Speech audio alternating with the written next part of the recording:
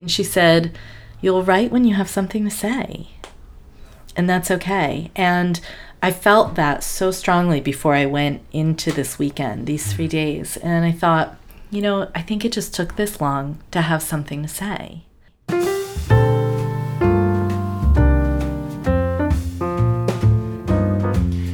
Hey everybody, and welcome to Darken the Page. I'm your host Dave Buddha. I'm recording this right now from a really beautiful location. I'm up in Steamboat Springs, Colorado, and I've been up here for the last couple weeks, contemplating and doing some writing, and it's been really great. This episode is going to be great. This episode is with my friend Monica Day, and the thing I really love about this episode is something that is new for me and something that I find very important is I recorded this episode live in person, and that's the same with the episode that's coming up too with Mark Manson. There's such a difference when I record in person over Skype versus over Skype. It's not always easy because being in the same location with someone is difficult sometimes. But I think there's a much more fun vibe. I've been doing this with another podcast I do called Dude Panel Radio.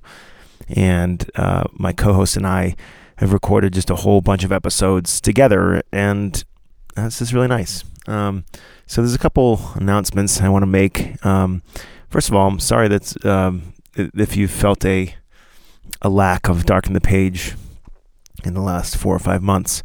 I've taken a little break, as you can tell from the podcast feed. I'm really excited about this episode, about the episode with Mark Manson, and I'm really trying to publish once a month, but I'm honestly not even doing that well. And there's a couple of things going on in my life. One of them is I'm writing a book, focusing on some other sources of income. And I'm also in the process of breaking up with my wife of 4 years, and so that's been a big process for me. And I'm also I want to mention too that I've been listening to this podcast called Tangentially Speaking with a guy named Christopher Ryan, who wrote a book called Sex at Dawn, which I really love, and I really like the format of his podcast. He does all his podcasts in person.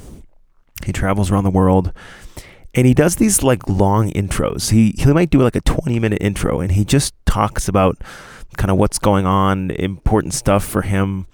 And I used to think that stuff was really boring. I used to think, if you listen to some of my past intros, I'm trying to get to the point, and oftentimes I'd actually even I'd actually write a script for the intro, which is very unlike me because I'm very much of a spontaneous sort of dude. But yeah, I just really like listening to this guy, Chris Ryan, talk about things. And if you're not really into him, you probably wouldn't like listening to him talk. But I'm guessing to some extent, if you listen to this podcast, it's because you enjoy listening to me talk. And so I decided that with this episode, I'm going to do a little bit of a longer, more rambly intro and tell you some stuff that's going on for me. And so that's why this seems a little bit different than it might have been in the past. The next episode, actually, which I recorded a couple months ago, is kind of back to that standard intro. But yeah, so I'm writing a book. I decided to write a book about my 4 years together with Paula, my wife. And I've been a blogger for a while, as most of you know, and I've never really had a super desire to write a book. I've had a lot of shoulds. I've had a lot of, I should write a book. I know I could write a book. Why don't I? Maybe I could take some articles, make it a book, blah, blah, blah, whatever. But I've never really, really wanted to write a book. But lately, considering and reflecting on my relationship and some of the crazy stuff we went through and the stories and the lessons, I really want to share that. And a book is really the best way to share that because it's 4 years worth of stuff. And so I've begun writing that, and I've been really happy with it so far. I'm really excited to finish it. I'd like to be able to have it done by the end of the year. And of course, I'm going to create an awesome audiobook with it because I love audio. And so that's what I've been working on. And just really, really excited about the fact that I recorded this podcast live. And so Darken the Page is probably going to stay at once a month, if that. I may actually stop it because I'm doing, one of the things I'm doing now that I'm breaking up with the wife is I'm going to be selling all my stuff and just traveling the world, kind of nonstop. And so I'm going to take, I have a little Zoom H4n. It's like a really high quality audio recorder. I'm going to be taking that with me and a couple mics. And when I meet interesting people with interesting stories, I'm going to record a conversation with them. And so right now I'm in the process of dreaming up a new podcast, which I don't have a good name for yet. I was thinking about calling it something like The Edge of Existence, or I don't know, something cool, not so lame sounding. But my goal is to just have conversations with people that are interesting to me and inspiring. And the reason I say conversations too is I really think there's a difference between an interview and a conversation. And conversations are what I try to do on Darken the Page as well. I add in my 2 cents. I talk, we talk together. It's not just a series of questions. And interviews as series of questions can be cool sometimes. It's just not what I think best at. And so I'm going to be taking this mic around the world, and I'm going to make a new podcast. It's not up yet. It's just dreamed at this point. I mean, when I put it up, I'll definitely make a announcement on Darken the Page, so you'll know about it. But I'm really excited about it, and I'm excited about doing conversations in person. And I will at the very least, I will at least keep all the Darken the Page episodes up online. Depending on how much time I spend on this new one and where my motivation's at, I may just discontinue doing new Darken the Page episodes, but I won't take it down. I'll leave it online. And but that being said, if you're a longtime Darken the Page listener or a super fan and you haven't reached out to me, do that. It actually makes a big difference to me when I really hear from people that love the show. And like I said, probably gonna begin winding it down, but I'll still try to keep up once a month for a little while, and also with a preference of doing interviews in person because I really like that. So today's guest, Monica Day, she's a good friend of mine. We were sitting and drinking some wine as we were recording this podcast, as you'll hear. She just came back from a 3-day writing retreat, and it was a solo writing retreat, but she actually did it with a writing coach, so kind of someone there helping her along the way, and we talked about that whole process for her and just laughed a lot and had a great time. Recorded this episode maybe like 3 or 4 months ago, and I've been sitting on it, and so I'm finally getting it out. Monica, I know you're listening, so thanks for your patience. And without further ado, here's Monica Day. To go to the show notes, type in darkenthepage.com/055. Again, if you want to reach out to me, darkenthepage@gmail.com is where you can find me. You can also go on Facebook. And if you're not already following my blog, that's where I do most of my work. And it's at buddhism.com. That's spelled BOODAISM.com. And you can sign up to get articles every week that I publish. That is something I will continue to do for a long time, consistently, unlike Darken the Page that I'm not consistent at. But here I am publishing this episode, and I hope you enjoy it. Here's Monica Day.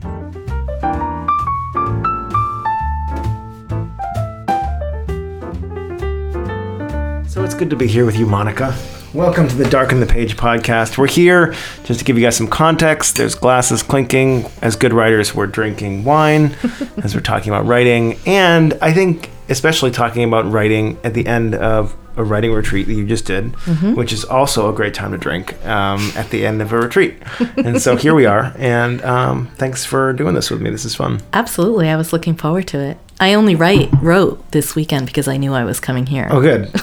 That was this big setup to be on the show. What in particular were you looking forward to about this? I'm curious. I thought that after really diving in for 3 days, it was going to be fun to kind of unpack it a little bit and debrief. When you're in the process, you're not thinking about the process. You're just in it.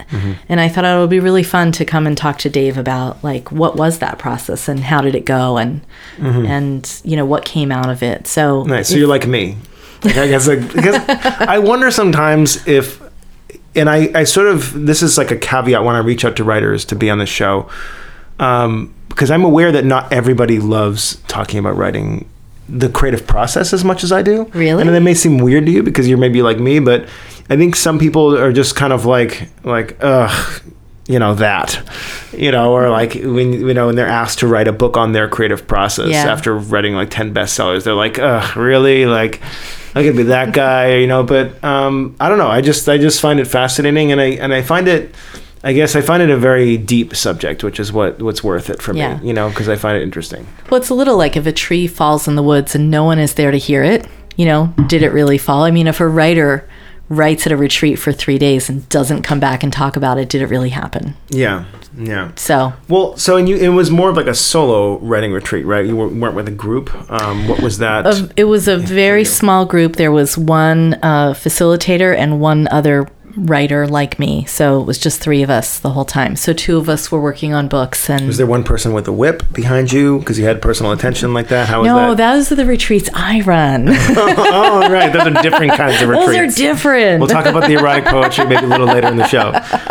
No, she didn't. It would have helped, but no, she didn't. Yeah. Well, what was she doing? Was she just writing herself, and it was kind of like a... By the 3rd day, when we were really writing... Was she meditating on your book? Like right next to you in the same room or something? That would have been so annoying. I'd have had to slap her. It was she was really active the first 2 days and the reason I went is because she has a process for doing a book. This is my first book. I've been writing my entire life, but I've never written a book under my own name. So this is new to me. And there's something overwhelming about it, and if you don't know the process of it, it helped me a lot to have someone who really could shepherd me through. Like at the end of 3 days, I have an outline of my book, and we're looking up at it on the wall right now. Yeah, it's wonderful. And that maybe I'll take a picture of it and put it. Can I do that? Put it on the website? You're a faster writer than me. You can't write it. Don't do that. No. Yeah, I wouldn't write it. I couldn't write that book. I mean, come on, that's like I know that is my book. You. That's true. Your life story there. That's Isn't that true. Right there? Well, it's not my life story, but it's definitely it's my approach to the world. So. Yeah. No, I would love it. Take a picture of it. I just want to see I want people to see what they're talking about, and there might be 2 people that actually go visit that. That'd be very exciting. But you did this outline. Is this the way you kind of envisioned writing a book, with this kind of mind map type outline thing? Well, I wish I could show you the picture that we took on the first day, because what I showed up with for this retreat, and we were joking, we called it a book in a bag, and it was all of my blog posts and poems and Facebook posts and all different kinds of things, all printed out and in this bag. And I just showed up with that, and it was like, here, help me. I mean, I don't know. The organization part is not my forte, and writing a book for me is a marathon. I'm a sprinter. So I'm a poet. I was a professional copywriter for 12 years. So I sprint. I get to the finish line pretty quick. So this whole thing of really unfolding my ideas and really creating like a context and a perspective and walking someone through, it took a long time for me to just write full sentences. Yeah. And that sounds funny to people, because I don't know what people think about writing, but poetry is more like my first language. I can breathe and do poetry better than I can do a lot of other things. Yeah. So punctuation and sentences and a book are like a stretch for me. Yeah.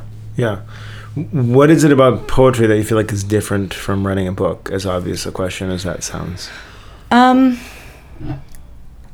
I feel like books, in my mind at least, and I'm sure that other people might think differently about this, but a book is a lot more linear. I think almost that a book I think of a book as a more masculine process and a poem as a more feminine process. I mean, I know that's a really broad stroke. But poetry for me is the impression of something. It's the taste of something. It's less concrete in some ways. I can convey something in a poem in just a very different way than I can in a book. And of course, this book will have poems in it. I mean, that's one of the things I'm learning, is that these are my delineations and I don't have to have them. I think in some ways I'm opening up my own channels about like what I can do in a book. Yeah.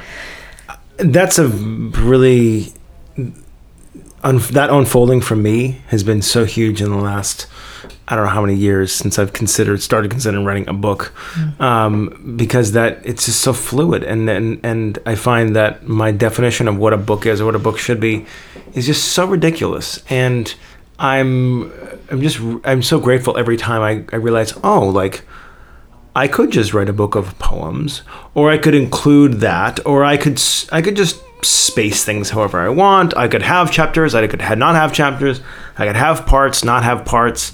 What I realized recently, and I write a weekly article on my blog, and that's really the most important thing to me as a writer.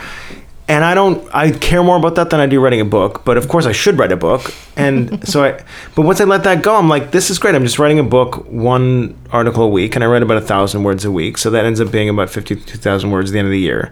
And that's a book. That's definitely a book. And then I said, okay, so one of the things I'm going to do, and I haven't really actually like announced this on the blog yet or anything, but I'm going to I started to look at the writing, and I said, okay, what are my themes here? I'm sure something similar you did here with Outline.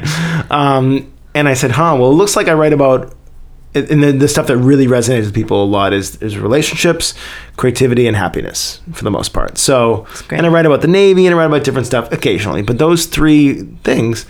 And so I was like, okay, what if I just made a book called On Relationships, and I just took all the posts that I did on relationships, at least all like the top 50% of them, and I just made it in a book. And it's okay if it's not long, because there is no standard for how long a book should be. Yep. In fact, I've been really digging the fact that if I write a shorter book, then more people might actually finish it, because we're all still kind of fucked up from our school of looking at I hate the fact that I look at page numbers when I read a book now. It's still, I'm 33 years old. I'm 10 plus years out of the formal education system. And I still, just reading for me is still occurs to me like homework. And so mostly I do audiobooks for that reason.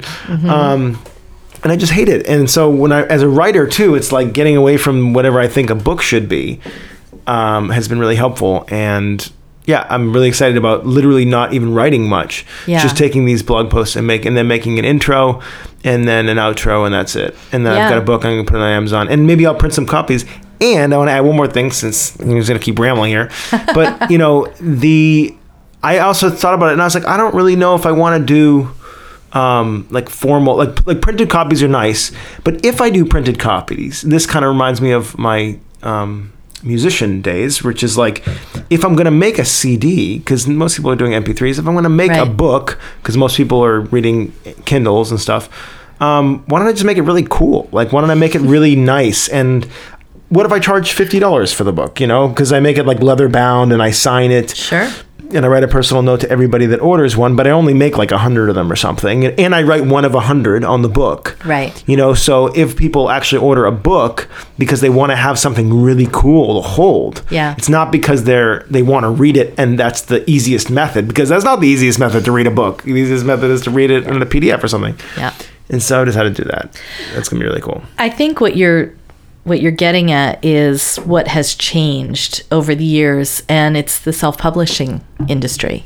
Yeah. And it's made publishing more accessible. And some would say for better, and some would say for worse. And, I graduated way too long ago to say, sitting next to my hot 33-year-old friend.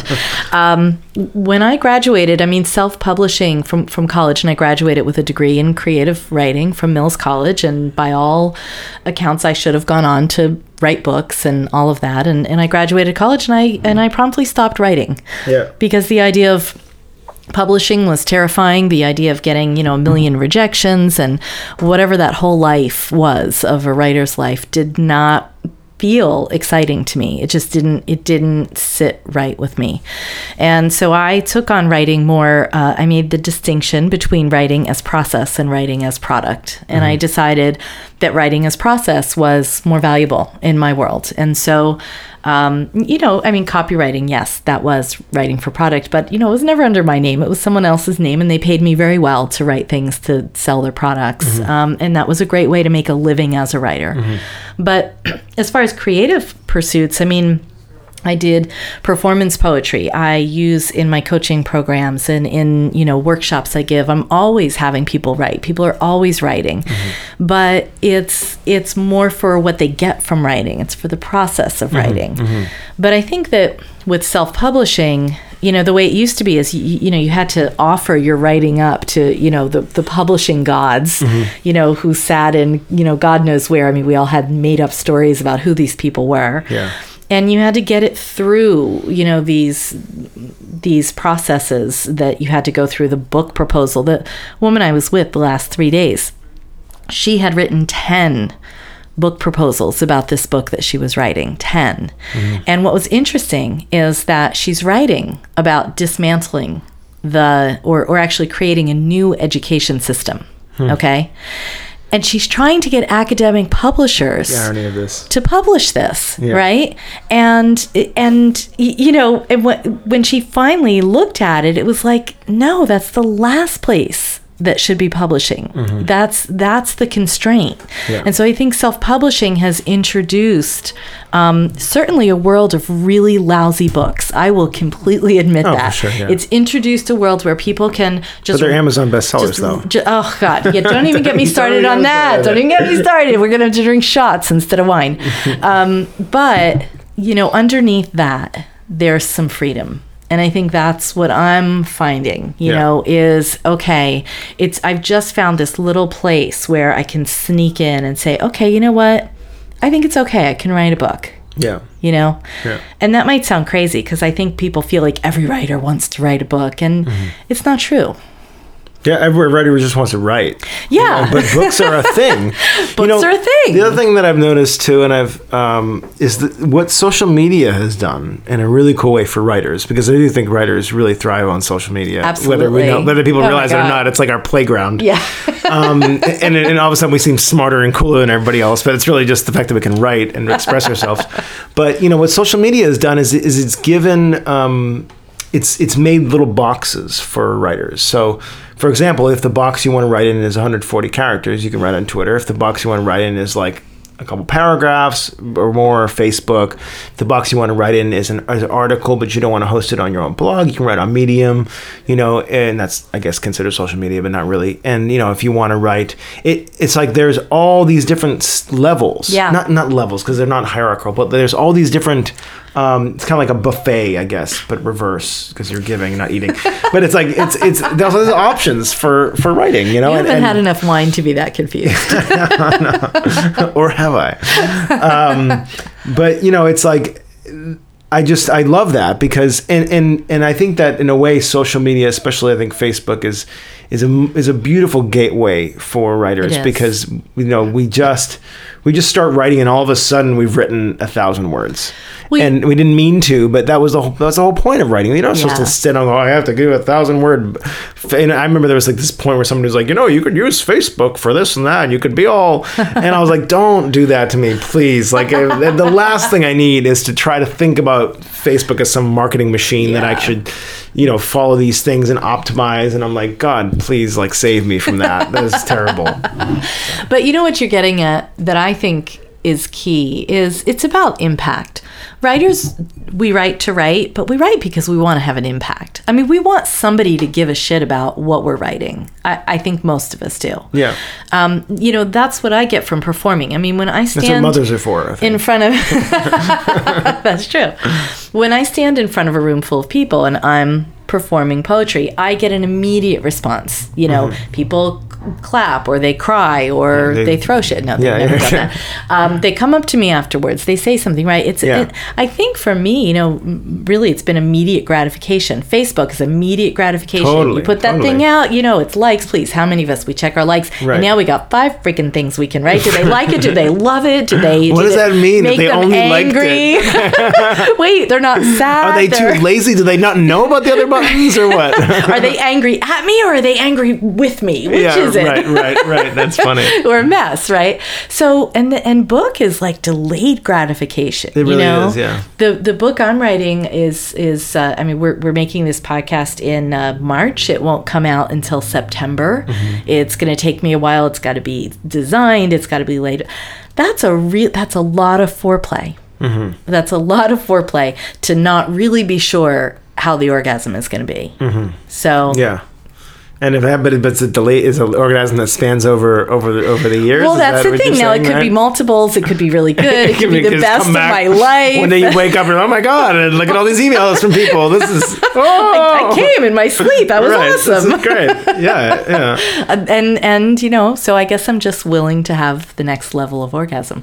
Maybe it's good to have those different, like, seeds, let's say, so if you're like a farmer, you plant some stuff that's going to grow in a few months, you plant some stuff that's going to grow in 6 months, and so you're not, you can like kind of spread out your work in a way, so you're getting that instant, stuff on Facebook. And I think I love sharing pieces of what I'm writing on Facebook, or, when I'll pull like a one sentence that I really loved from an article, and before I publish it, put it on Facebook, all that kind of stuff. And that's great to get that kind of constant feedback, because it's otherwise, it's like, in a way, that is like the process.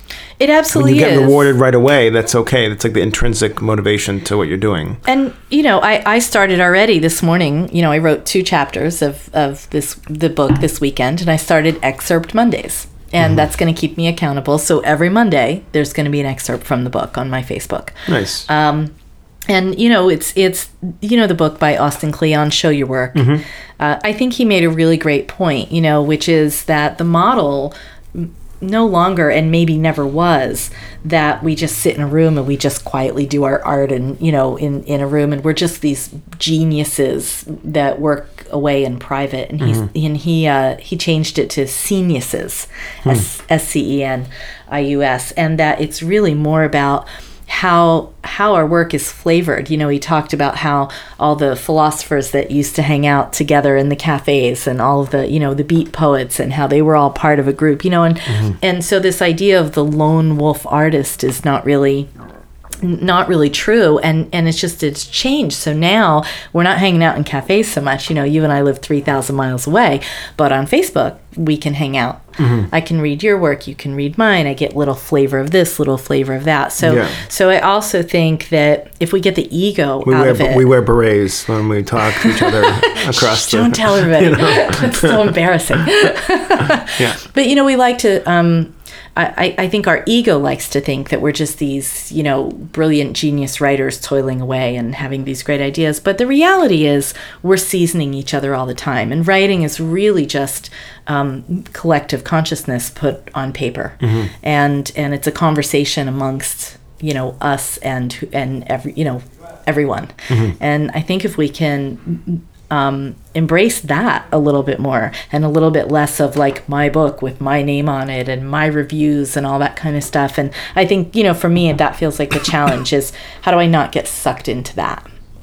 How do I just, the importance of this book is really, that I've developed a perspective over time that I think is important, that I think changes people's lives, that I think matters.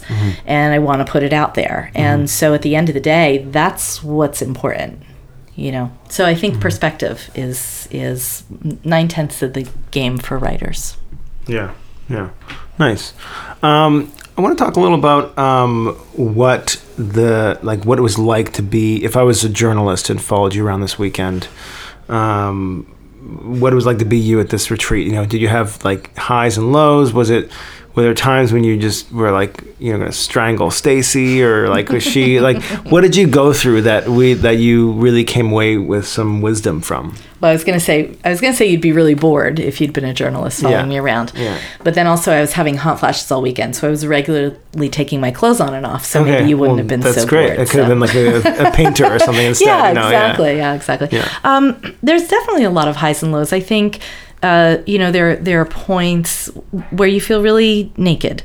You just, I can't remember who it was. Was it Hemingway or something who said writing is easy? You just open up a vein and bleed on the page. I mean, that's true. I find that to be true. So, pretty regularly during a crying, during a crying session, during a writing session, there you go. Somebody's crying, I mean, that's really the truth.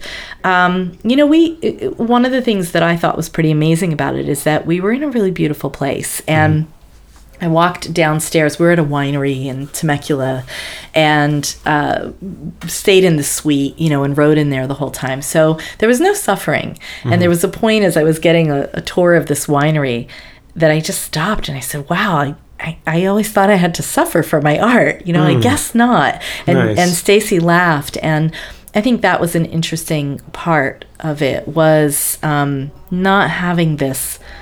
It wasn't about suffering, mm-hmm. and it was really more about just revealing. Mm-hmm.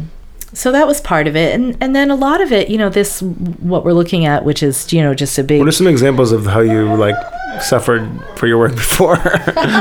Would you, how would you, what would that look like? I don't know. I feel that there were times in my life when my writing came more from unhappiness, from, heartbreak, from pain, it stemmed from that. And I think there's a stereotype that's where the best art comes from. That's where good visual art, writing, mm-hmm. songs, heartbreak, all that kind of stuff. Or when we're in love, but we tend to think that it's just the highs and the lows. Mm-hmm. And then there's also the starving artist, which is that as much as everybody loves artists, they pay us shit. So there's a mm-hmm. reason why I was a well-paid copywriter and, pretty much sold my words like I hoard my words out for money mm-hmm. instead of, keeping to writing for art, mm-hmm. and I don't believe in the starving artist mm-hmm. Mentality. I don't think it's healthy for the artist, certainly, but I don't think it's healthy for the culture either. Mm-hmm. If you ever notice, and this is happening in New York and, I know it's in San Francisco, lots of other places, it's like artists go someplace, they make it cool, mm-hmm. and then everybody with money moves in and pushes the artists out. Yeah, totally fucked up, right? So if the artists could only just buy property before everybody came in, they'd be fine. We should start some kind of something to make that happen. Yeah. So I think suffering on many levels. But I'm at a point now in my life, and I did mention hot flashes and how much younger than me you are. And I think I'm realizing I'm sort of hitting the wisdom years mm-hmm. at this point in my life. And I'm realizing that suffering is not the mother of wisdom or invention or anything else. Suffering is really just suffering. Mm. And I think we learn from it along the way. And I don't think there's anything wrong with sharing our suffering. And I think we learn from each other's suffering. But I think we do ourselves a disservice if we think that that's really the seed of our greatest genius. I don't mm-hmm. think it is. Yeah.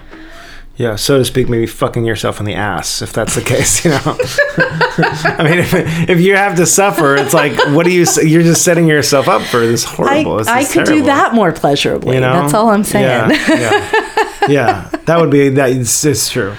I'm starting to feel the wine a little bit. This is actually good. I could tell. Is this going to be the shortest podcast ever or the longest? No, we don't know yet. But I get that. I think I get that. Let's see. What else we're talking about?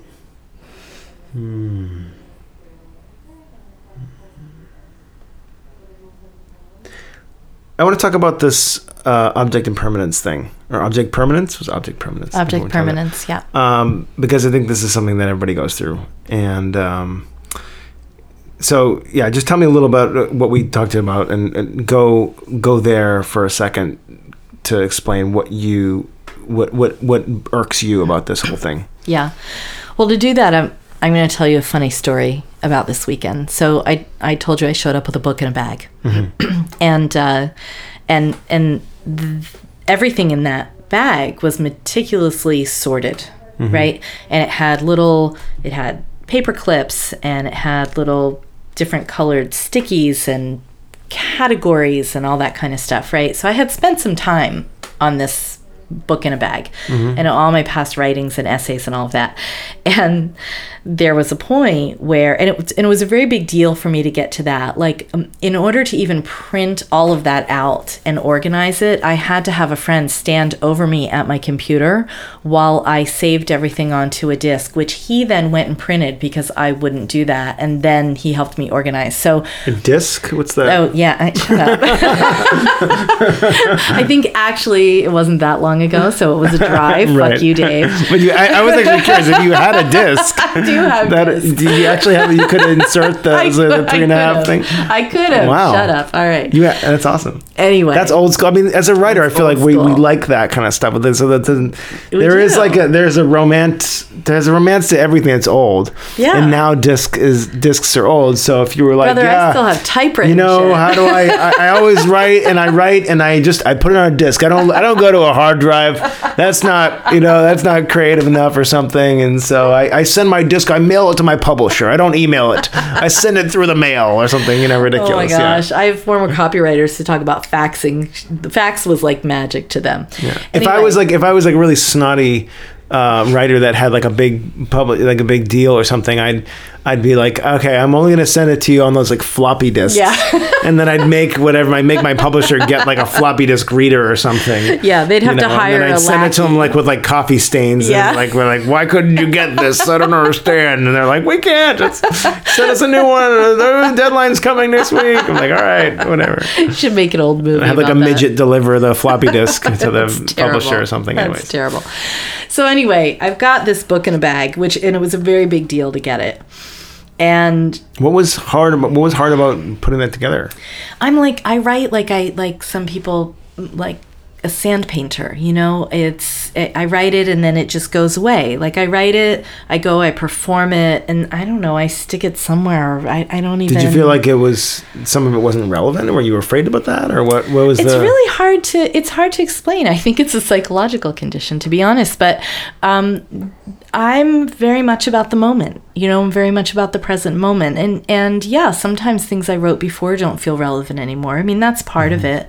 I don't know, maybe it's something about just being pinned down, or like I said, maybe it's a psychological condition. But when she tried to take this bag from me and tell me that I had to reorganize these piles, I mean, I had a little like meltdown. Like I had a little OCD meltdown. I'm grabbing my bag. I've got it like, I'm like bear hugging it, and I'm like, but it's already sorted, and she's going, it's okay. Like she had to talk me down, that was a rough moment. And so there's something about the whole process of getting it out of the system, right? So that's one thing, and then getting it on paper and then sharing it. But then it's something else about it having a shelf life that's just different. Mm-hmm. And we lose control.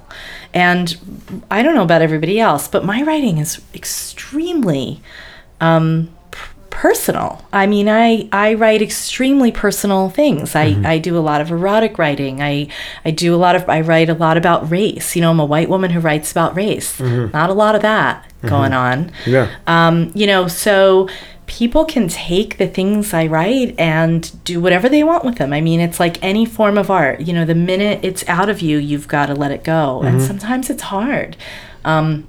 I have children, and I often say that children are kind of like putting your heart outside your body and letting it walk around, Yeah, and I feel similarly about my writing. And, we have to let go of it all the time. Yeah. And I think we can, you and I can joke, you and I are similarly kind of edgy in our writing, and people find our stuff and, they have all kinds of feelings about it. And we're like, wow, you did, that's great. Good for you, And I think we can laugh about it, or we can be kind of, but I've lost jobs because of my writing. I lost a 6-figure job offer because the writing that I did online was found. And I write about, I did a one-woman show that I performed called Song of the Sacred Whore. Yeah. I have a website called The Sensual Life, and I was being hired as a director of corporate sales, selling curriculum. And this was in the 1920s we're talking about, or does this happen here? I just flipped him off. But that's not even a reference to the age. I mean, I'm talking about. That's like, I'm just saying that that's, to me, it's just like, I always just think about that. I'm like, gosh, is that really? Yeah. Like I was on the phone this morning with like Wells Fargo and the bank, and they were going, could you So we can get this to you, but we need to send you a fax. And I'm like, let me just rustle around and find my time machine, and then I can get a fax. Why, like this? 2016. No, this was 5 years ago. Yeah, and it also was an all women's business. It was like a women-owned, all women's business. Yeah, so it wasn't The Man, and it wasn't, it wasn't any of that. Yeah, that would have made a good poem, though. If it was it would have made a really good poem. But that would be a good poem. The Woman, like coming against the woman, boss or something. Yeah, okay. But there's consequences. There are consequences for revealing yourself fully, and I've lived them, Well, actually, I'm a white man, so there's not a lot of consequences for me. Own that privilege, Dave. Own it. So I will imagine that this world exists. But I hear you. Like, it's really, yeah. It is a real thing, and it does depend on what you write about, and there are a lot of things that you can write about that are safer than others, but I don't write about those things. Right. Yeah. And it might be rational or not, but we live in really interesting times. And not to get too deep, but politically and in a lot of other ways, we live in some scary times, and I don't think any of us knows what's going to happen. And so object permanence means that the shit I write, if I perform it and I leave, and the minute the last syllable is out, that's it, and people just have an impression, and they can't buy a book and they can't go home with it or anything like that, I feel safe. Yeah. But the day that it's written down and it can be proven, and is this you, and did you write this? And we have a presidential candidate who wants to not let Muslims in this country and kick them all out and build walls and stuff like that. Yeah. And these are scary times, and I get scared. Yeah. It's funny. I don't know. This idea of permanence is really interesting, and I think that on some level we all deal with it. I think you're more aware of it on a real level because you actually had an experience of it being like, the fact that this is out there and I couldn't change that really affected my life. Right. I'm always just thinking, this will never stop tripping me out, but this idea that our great grandkids could be listening to this right now, and not and listening, be horrified, literally listening to this, as we speak. Our voice will be being played 1,000 years from now. If we make it that far and everything, and so I just think that that's fascinating. There's so much. It almost is like so mind blowing that I can't even grasp it in a way. That everything I write that our kids could be going, or will be going through our Facebook timelines to see what was mom like when she was 21, and your mom's like doing a little duck face, like holding up a Heineken or something, passed out. Right? And it's like, that is just infinitely fascinating to me. Yeah. This idea that everything we do now has like a huge echo throughout time, and not huge as in but huge as in it's accessible, and somebody will care about it, somebody will be interested in it. And if I could go through my grandmother's Facebook timeline when she was 20, that would be amazing. I would love that. It absolutely would be. It would be incredible, especially if grandma really opened up and wrote some amazing stuff of what it was like to grow up in the 30s or whatever, Exactly. I just think that would be fascinating, and also incredibly educational, because there's grandma talking about Hitler, and wow, that looks a lot like people talking about Trump or whatever. Exactly. It would just be really fascinating to me to think about that stuff. And so I love that. One of the guys I interviewed named Charlie Kempthorne is I saw an article about him in the Wall Street Journal, and my mom sent it to me, and he's sort of famous for journaling, and he's written over 10 million words or something insane. He's probably in his 70s or 80s. And one of the things he's doing now is going around and helping seniors really put their life down on paper. Oh, that's great. And he really believes, and I really believe this too, is that he really believes that it's such a service when we can actually take the wisdom of our life and the stories we have and pass it on, just not let it die with us, And he does it in a really beautiful way that it's not that kind of entrepreneurial you gotta live your legacy, man. Like, don't let it die with you. Don't let your book die with you. It's not like that. It's really quite wonderful, you know. And so yeah, I really get that, and yeah. Well, and the flip side is that maybe nobody will care. Yeah. Right. So that's the other thing, and I think we live. I think when we write or we do any kind of art or creativity, we live with both. Somebody might care a lot. It might change someone's life. Of course, that's always what we want. There might be repercussions, and then it just might be crickets. Nobody could give a shit what we write. Yeah. And that's horrifying. Yeah. You know? So all of that is true. And I think that in there is the risk of it all. You know, it's like you're putting yourself out. It's like you think about, you know, just a date or asking someone out or something like that. You know, boy, it could go a lot of different ways. And every guy knows, that risk is like one of the hardest things. You know, I always give it up to you guys, like because men are still predominantly the ones that take those risks. That's a lot. I feel like men don't get a lot of credit for that. Men get no credit for that. That was another good poem. I feel like we've come up with like 4 good poem ideas in the last well, when we're done, we're going to finish this wine together.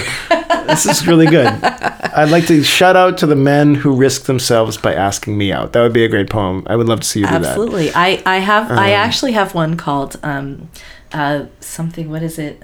Something about how men reveal their hearts to us in the dark. That there's something that happens between men and women in the dark that we don't talk about. Nice. And that it's something that we protect as women. It's like we protect the vulnerability of how men are with us in that private place, and we don't remind them of it in the morning when they get up and go to work. You know, we don't put it in their face, and I think it's something that isn't talked about. So, you know, there you have it. Nice. Yeah. I guess I want to sort of wind down with the question that I like to ask people at the end of the show. I don't know if you got to the end of the show with the end of Allison's show, but this is the question I ask people at the end of every show, and it's if you could write yourself a note and pass it back through the fabric of time to yourself whenever you started writing, or whatever you consider that. It could be you at the college graduation. It could have been you, you know, even this Friday before you started this retreat. What would you say? And you can even point to a time that you feel like would be most relevant for you. And I want to send this note, and this is what I want to say, and this is when I want to send it to myself. What would you say, and when would you send it to yourself? That's interesting. I have 2 thoughts. You know, one is to just tell myself to lighten up a little, you know, and not make such a big deal out of it. Not overthink the whole process, to just write, you know, like I think just write might be the message. But, you know, the flip side of it is, I remember I ran into one of my college professors, my favorite one, who, you know, was the one who I did my thesis with and all of that. And I saw her out at a restaurant. It's always so embarrassing, like when you see your college professor and like you're way drunk and they're out at a restaurant and you're like, hey, it's like the only time you ever see him when you're drunk. Like, what is that? Yeah, of course. You know? And I'm all just up at her table going, Sheila, I'm not writing, you know, and I'm like all slurring. And it's totally embarrassing. But anyway, she was so sweet. And she said, you'll write when you have something to say. And that's okay. And I felt that so strongly before I went into this weekend, these 3 days. And I thought, because I want to be hard on myself. I want to be like, oh, I've waited so long, and why have I not done this till then? You know, I have that whole tape of how long I feel like I've waited to really step into my own power as a writer and claim it. And I just thought, you know, I think it just took this long to have something to say. And that's okay. You know, the world doesn't need another writer just saying shit to say it. And that maybe it's okay to wait until you really have something to say. So I think I would discount the notes I would have given myself, because it would have been just stupid permission that I didn't need. And I think I would stick with hers. Yeah. Nice. I love that. Well, yeah, this has been really fun. I didn't expect the wine to actually really influence me like it did. I was going to say, I thought you were just bored with me, because I think you do these longer usually. Do you No, want me to I've been interview you now that trying you've been to. drinking? Do you have any questions for me? I've been trying to keep them to like a half an hour, so this went a good. little longer. Okay, well, but because they also add a little. It'll be like 5 minutes more. But do you have any? Is there anything you wanted to ask me? No, I was just feeling like I wasn't interesting enough. No, not at all. Not at all. I really. I would like to know, when are you going to write that Is there anything else? book, Dave Buddha? Which one? The on relationships book? No, I want you to know. When are you going to write one where you do this? Like Buddhism. Oh, I started that, but Did I didn't. Well, I started it and just didn't really feel like I wanted to do that. I'm really excited about putting together these little books. I think that's an awesome idea. This is so Paula gave me this for Christmas because I wrote a post every week in 2015, and then she made this for me. Oh, this is beautiful. And this is how I got the idea, because I was like, wow, it's That's literally just the post, amazing. exactly, no different, and yet there's something so beautiful about it. The fact that it exists, like I didn't. Okay, you know? you should. Okay, I'm holding this. He's going to cut this. It's okay. But I'm holding an amazing book, and you should publish this just like this. This is so great. Look, the pictures and everything. Yeah. Damn. Okay, you should do this. And what's cool is I've never even thought about including pictures like that. Yeah. Because like I didn't think about this book. I just did it on my blog, and then blog you put pictures because it's nice. Yeah. You know, and but it just came out so cool. The downside is that you have to get permission for all these photos. Right. That's what killed me. I actually have a little book before this book that's waiting to get published, and that's a whole other topic. One of the things I'm going to do with this is Yeah. go through and replace ones that I need. I'm just going to go through Flickr, Creative Commons, and like look at. Yeah, but it's really hard. These are beautiful. Okay, so all right, so I'm looking forward to the Buddha book. Anyways, but this is really cool, and I like this. This is what I was talking about with the leather that I'm going to make. I mean, these are like $45 a piece to print. Wow. You know, and so I imagine if I do a bunch of them, it'd be a little less, but. You know, I want to create something where I'm spending like $20-$30 a piece on a book. Yeah. And then have it be it's like a really like kind of a collector's item, I guess. Yeah. For like my like really hardcore readers, you know, and then everybody else can get it, you know, I'll just put it on Amazon for $5 or something like that, and people can download it you know, with no cost to me, and that's kind of cool. And you should do it. Yeah, that's what I'm gonna do. So pretty excited about that. Really fun drinking wine and talking about writing with you. Yeah. Yay. Thanks for having me.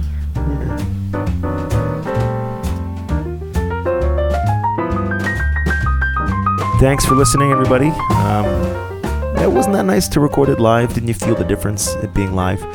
I did. And if you want to reach Monica Day, you can go to thesensuallife.com. That's where she makes her internet home. That's also where you can hear about her book once she finishes it. And you can also find her on Facebook, Monica Day. There's a few Monica Days, but if you search The Sensual Life, you'll find her. And thanks, Monica, for being on the show. For those of you who have been listening to the show and you enjoy it, I would love to see a rating and review. Honestly, I read them all the time, and it's a nice way to remember how people are really enjoying the show. And so if you want to do that, go ahead and do that. There's no sponsor this episode, so if you like this, share it with your friends, tell people about Darken the Page, and like us on Facebook. Other than that, we'll see you soon, and until next time, go make great art.